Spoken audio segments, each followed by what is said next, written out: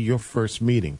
Again, the call-in number is 623-600-3766. The access number is 963003. There will also be a local station board town hall meeting on Sunday, July 19th at 2 p.m. after the WBAI Community Advisory Board meeting. The call-in and access number is the same. Call 623-600-3766. The access number is 963003. Thank you.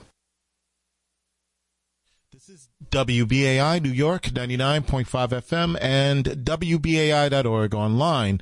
The previous program was Advocating for Justice with Arthur Schwartz, which is heard Mondays at 5 p.m. It is now 6 p.m. Stay tuned for the WBAI Evening News coming up, followed by Counterspin at 6:30 p.m. 7 p.m. is Building Bridges with Ken Nash and Mimi Rosenberg, and Housing Notebook with Scott Somer. So lock your dial on 99.5 FM as we continue on with the broadcast day. Here we go.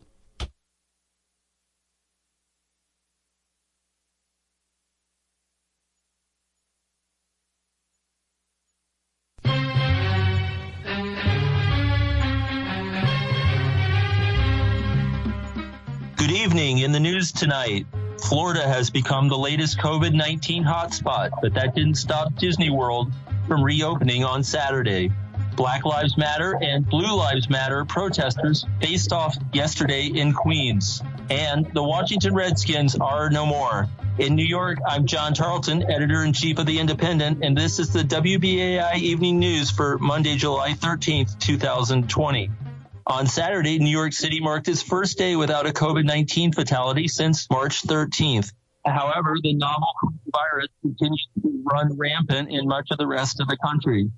The number of COVID infections in the United States has surpassed 3.3 million, with more than 134,000 reported deaths.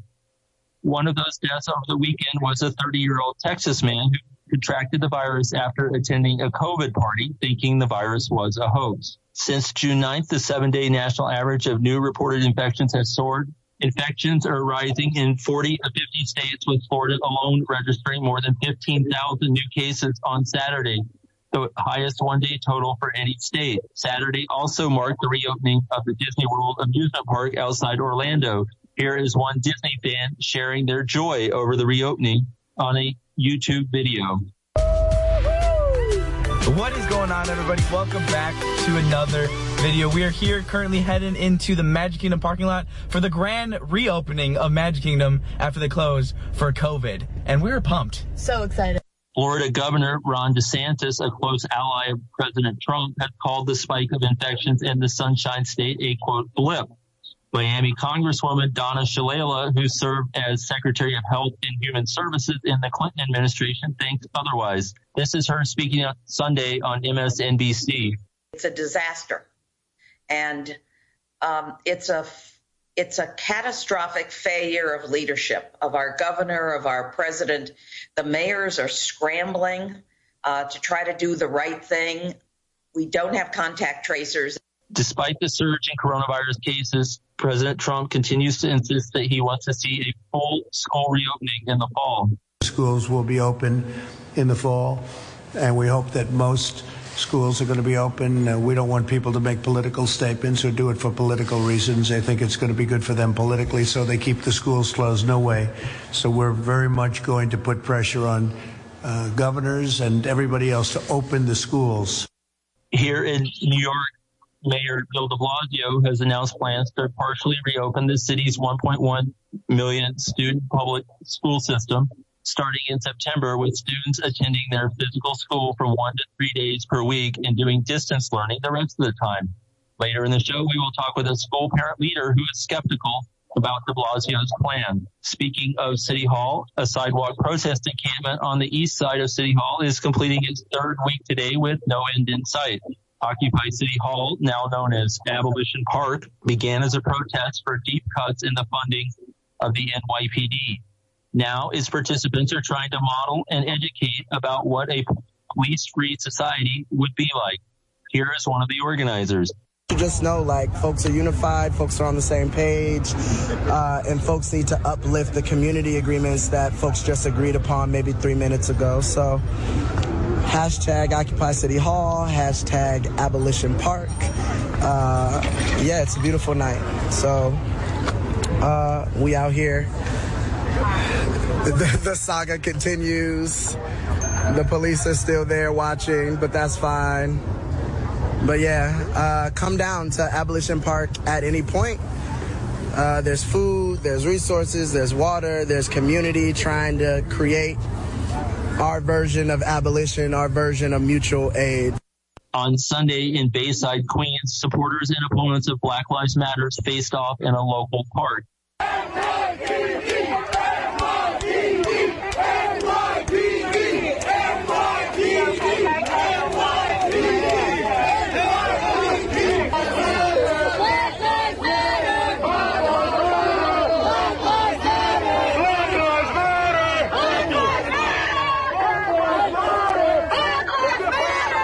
Afterwards, supporters of the NYPD marched through the suburban enclave, waving American flags with a blue line in the middle, as well as Trump 2020 signs. In other racial justice news, the owners of the Washington Redskins announced Monday they will be changing the team name following years of protests by Native American-led groups who deem the team name to be a racial slur. No word yet on what team's new name will be. Other professional sports franchises that still have Native American names include the Cleveland Indians, Atlanta Braves, Kansas City Chiefs, and the Chicago Whitehawks of the National Hockey League. Back here in New York, State Senator Zelmer Myrie of Brooklyn has introduced legislation that would prevent all eviction and foreclosure filings for commercial and residential tenants until a year after any part of Governor Andrew Cuomo's statewide disaster emergency is still in place. This would be the most severe restriction on evictions and foreclosures to date. And finally, the New York City Board of Elections has at long last begun to count the massive mail-in vote that accompanied the June 23rd Democratic primaries. However, as many as 20 to 30% of the mail-in ballots may be disqualified due to a technical error by the post office that left thousands of ballots without a postmark as required by New York state law. Final results in close races may not be known for weeks. We will be back with more after this short break.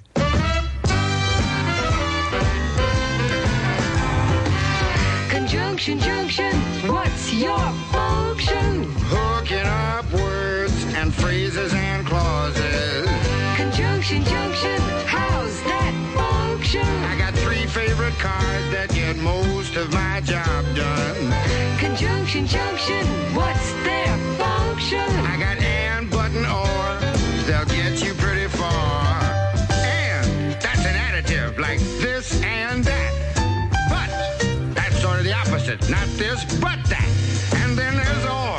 O-R. When you have a choice like this or that.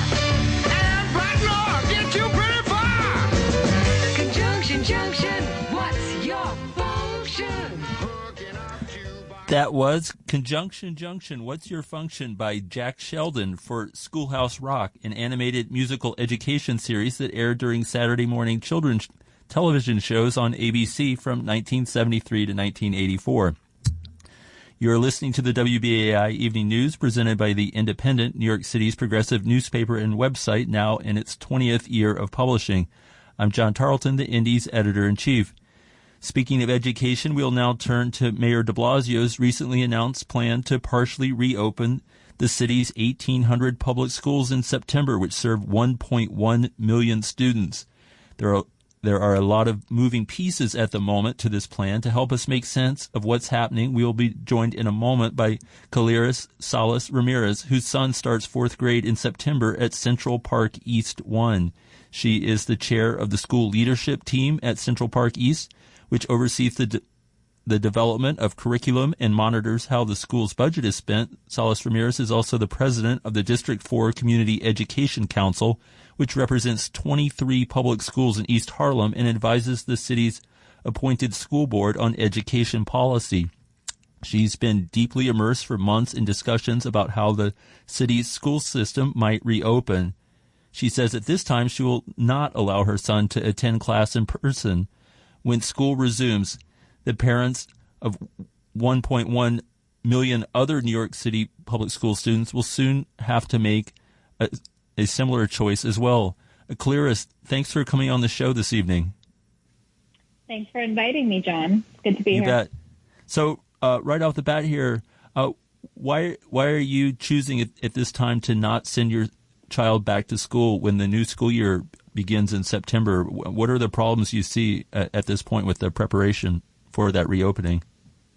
Well, first and foremost, I want to say that a lot of other school districts have tried to open across the country, and some daycare centers have also opened in the country, and they have failed at their attempts to reopen these establishments.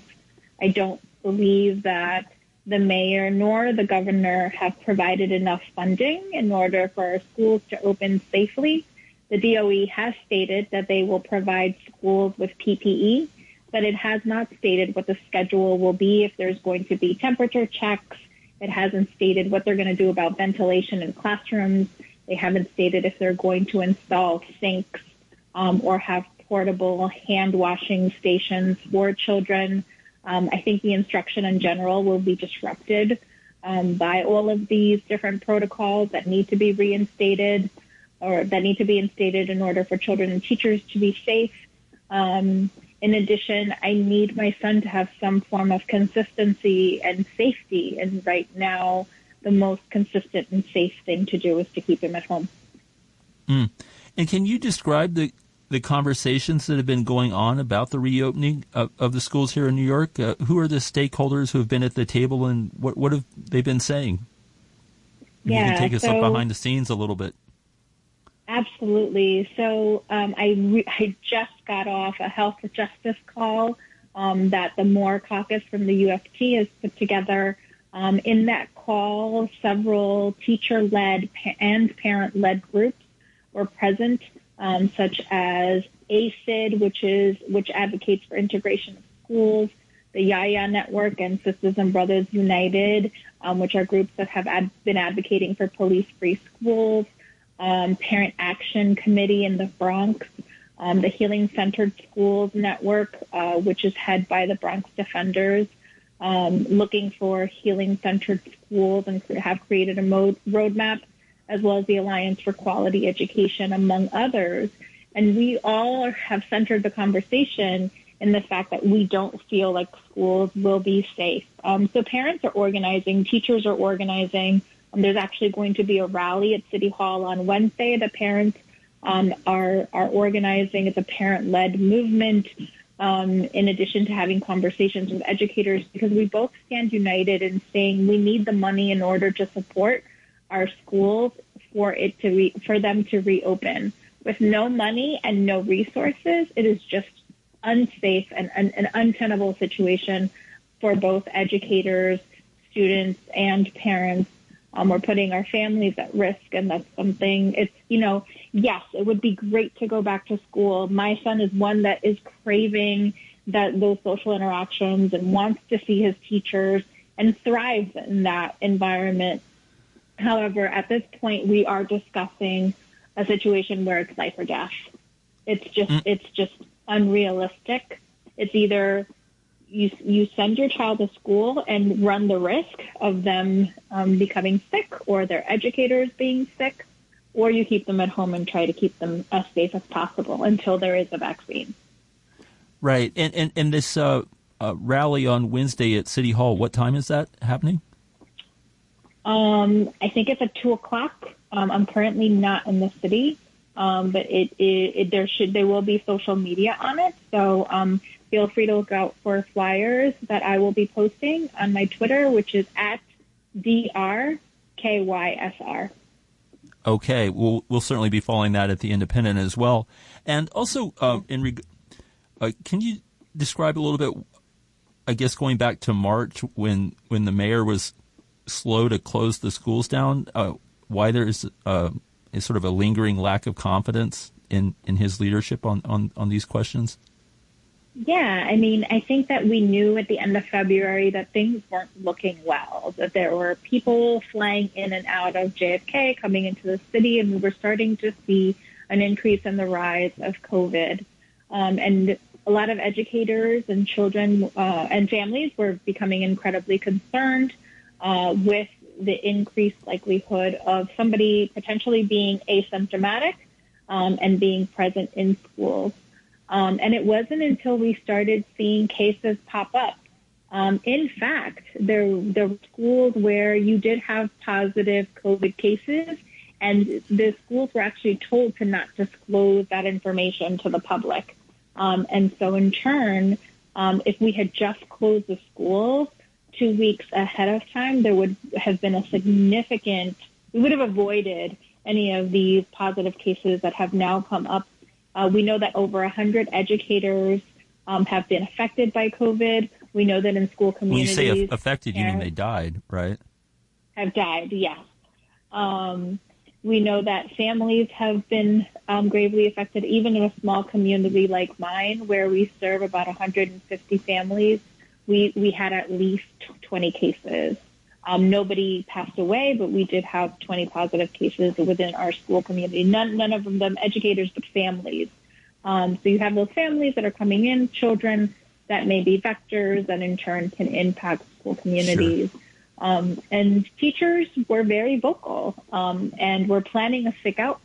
And it wasn't until there was a rise in that movement that Mayor de Blasio actually called for a closing of schools. I'm a CUNY professor, and even CUNY closed before the DOE schools.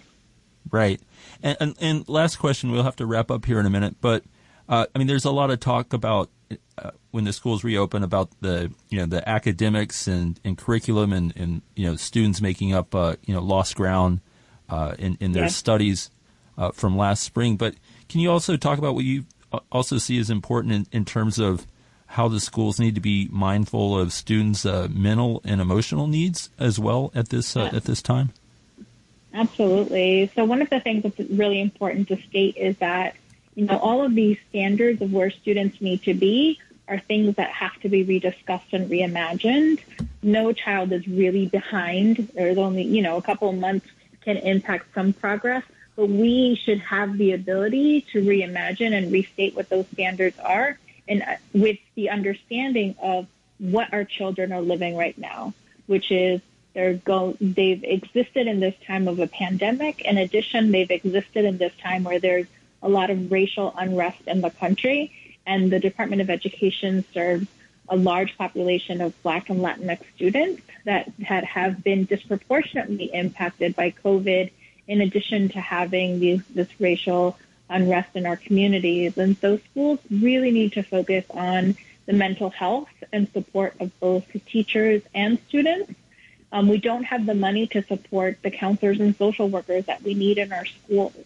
We're concerned that children with special needs are re-traumatized in these spaces where all of a sudden they won't have the capacity to engage in the environment with their environment and their peers in the same way. We're concerned that children are going to be coming just with all of these restrictions and not being able to engage. And so it's not just about the academic standards and rethinking that, but it's also thinking about the kind of support for mental health and for our most vulnerable communities within our schools.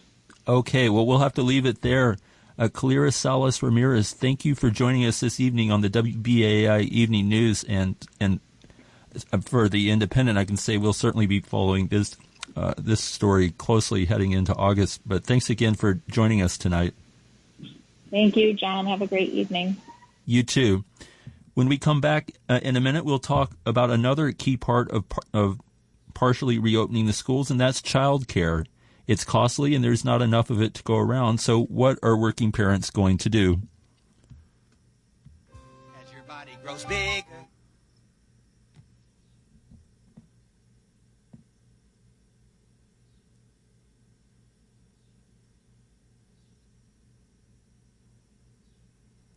I believe we're having Junction. Junction,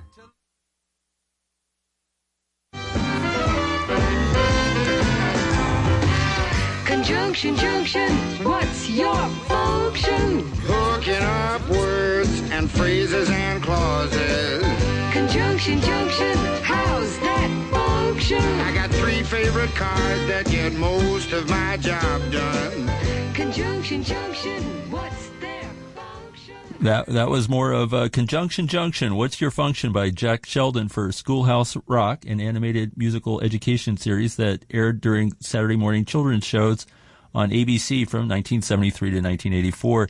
You're listening to the WBAI Evening News presented by The Independent, New York City's progressive newspaper and website, now in its 20th year of publishing. You can find us at independent.org, INDYPENDENT.org. I'm John Tarleton, the Indy's editor-in-chief. In our second segment, we'll continue to delve into the city's plans to partially reopen its public school system. For working parents, childcare is going to be essential if their kids are only in class 1 to 3 days per week. But can that even work? Well, we're now joined by Elizabeth Pally, a professor of social work at Adelphi University and the co-author of In Our Hands, The Struggle for U.S. Childcare Policy. Elizabeth, welcome to the show. Thank you. You bet. So, for starters, can you describe the current patchwork system of childcare that exists here in New York City? That's the starting point for the situation we're in? There are a number of different ways that children get childcare in New York City. First of all, there's kind of most recently universal pre-K for 4-year-olds. In addition to that, some children who are 3 are eligible for universal care. So those are predominantly children who come from families where the families make 200% or less of the poverty line. Now, universal pre-K is provided in multiple kinds of settings. It's provided some in subsidized care settings, some in child care settings, and some in religious or private day schools, and some in school districts. So it's all over the place. In addition to universal pre-K, there are also subsidized child care centers called Early Learn Centers, and there are also subsidies for families who are low income. Now, in theory, it sounds like anybody who makes 200% or less than the poverty line would be eligible for child care. In fact, half of the children in the city are, but only 1 out of 7 infants and toddlers are actually able to access that care, about 45% of 3 and 4-year-olds. In addition to center-based care, there is also family care. So children under 3, 91% of them are in family-based care, and that's licensed care in the city. Toddlers who are children from 1 to 3, 70% of them are in family-based care. 30% are in center-based organizations. Those who are not receiving any kind of subsidy, the cost of care is incredibly expensive. So just on average, and that means a lot of people are paying more, the cost of care for children under 2 is around $16,000. And for children who are 2 to 5, it's around between $11,000 and $12,000, just to give you a sense of that. Right. And before we delve more into the present situation, I want to look back for just a moment to better understand how we got here. In the early 1970s, when women began to enter the workforce in large numbers, there was a push in Congress to create a national child care system that almost succeeded. I believe you've written some about this. Can you talk about that legislation, what it would have provided, and why it ultimately failed? Sure. So in 1971, the Comprehensive Child Development Act, which would have been a national network of federally funded child care centers with tuition subsidy, it would have been sliding scale, was passed by the House and the Senate. Nixon vetoed that. And it ultimately would have been they had budgeted about $10 billion of today's money, and the goal was to expand it. And when Nixon vetoed it, his idea was really not just to veto it, but to completely bury the idea of child care. So he talked about the Sovietization of American children and really tried to make child care seem dangerous, right? Like we were going to indoctrinate our children. Families were no longer going to raise their own children. And in many ways they were successful because that after the Comprehensive Child Development Act was vetoed by Nixon, it kind of went off the radar.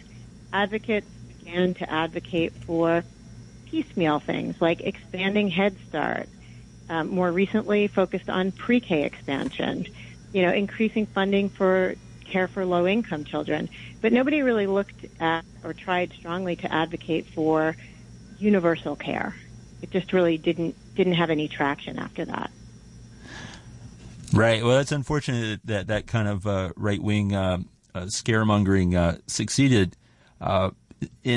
Coming back to the present, with the city currently planning to reopen its 1,800 public schools for anywhere from 1 to 3 days a week, depending on the condition of the school and how crowded it is, we're looking potentially at the need for childcare massively increasing if parents are going to be able to return to work full time. Is this even a realistic scenario, given what we have in the city right now? Yeah, I don't think it is. I mean, for one, you're talking about families, first of all, one way that families have traditionally cared for children is grandparent care. That's very fraught in the time of COVID. But you don't want to bring your children who are going to school part-time to their grandparents' house and potentially kill your parents. And another reason that it's fraught is the child care workforce is paid on average nationally about $12 an hour. So in New York, minimum wage is a little bit higher than it is in the rest of the country, but early care educators are making about $27,000 a year, which is only a few $1,000s more than the federal poverty line for a family of 4. So how are you going to get all these workers? In addition, many of them need training and skills to be licensed care providers.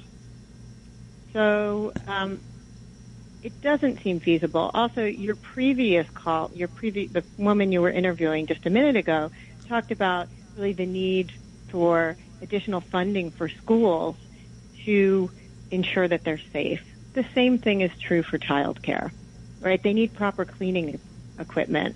They need right. They need to make these facilities safe.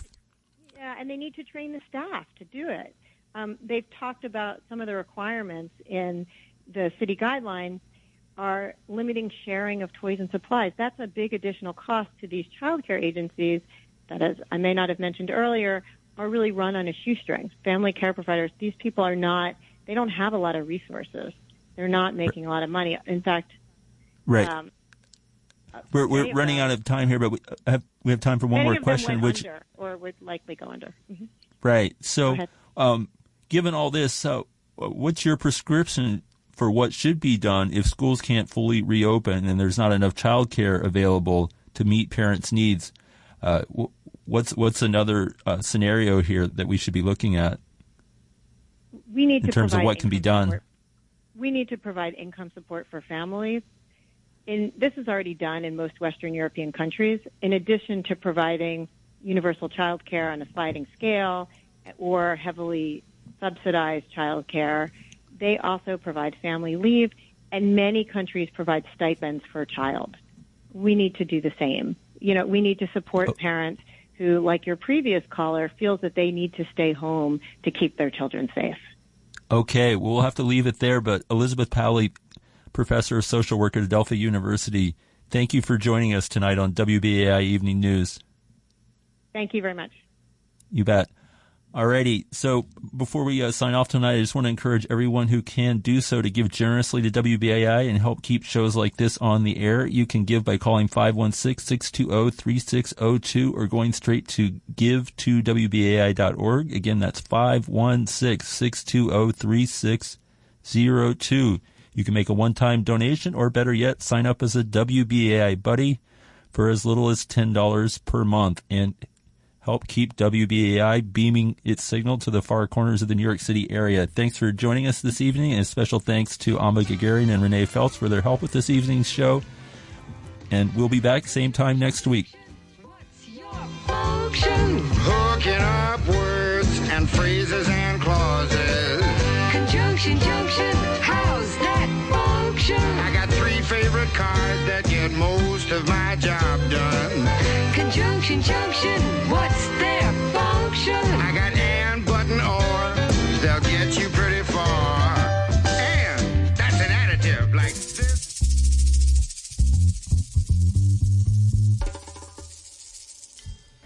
On July 18th and 19th, the Concert for Cuba will be live streamed from Havana on Hot House Global, uniting 50 of the world's legendary supporters of Cuba's humanitarian efforts during the COVID crisis.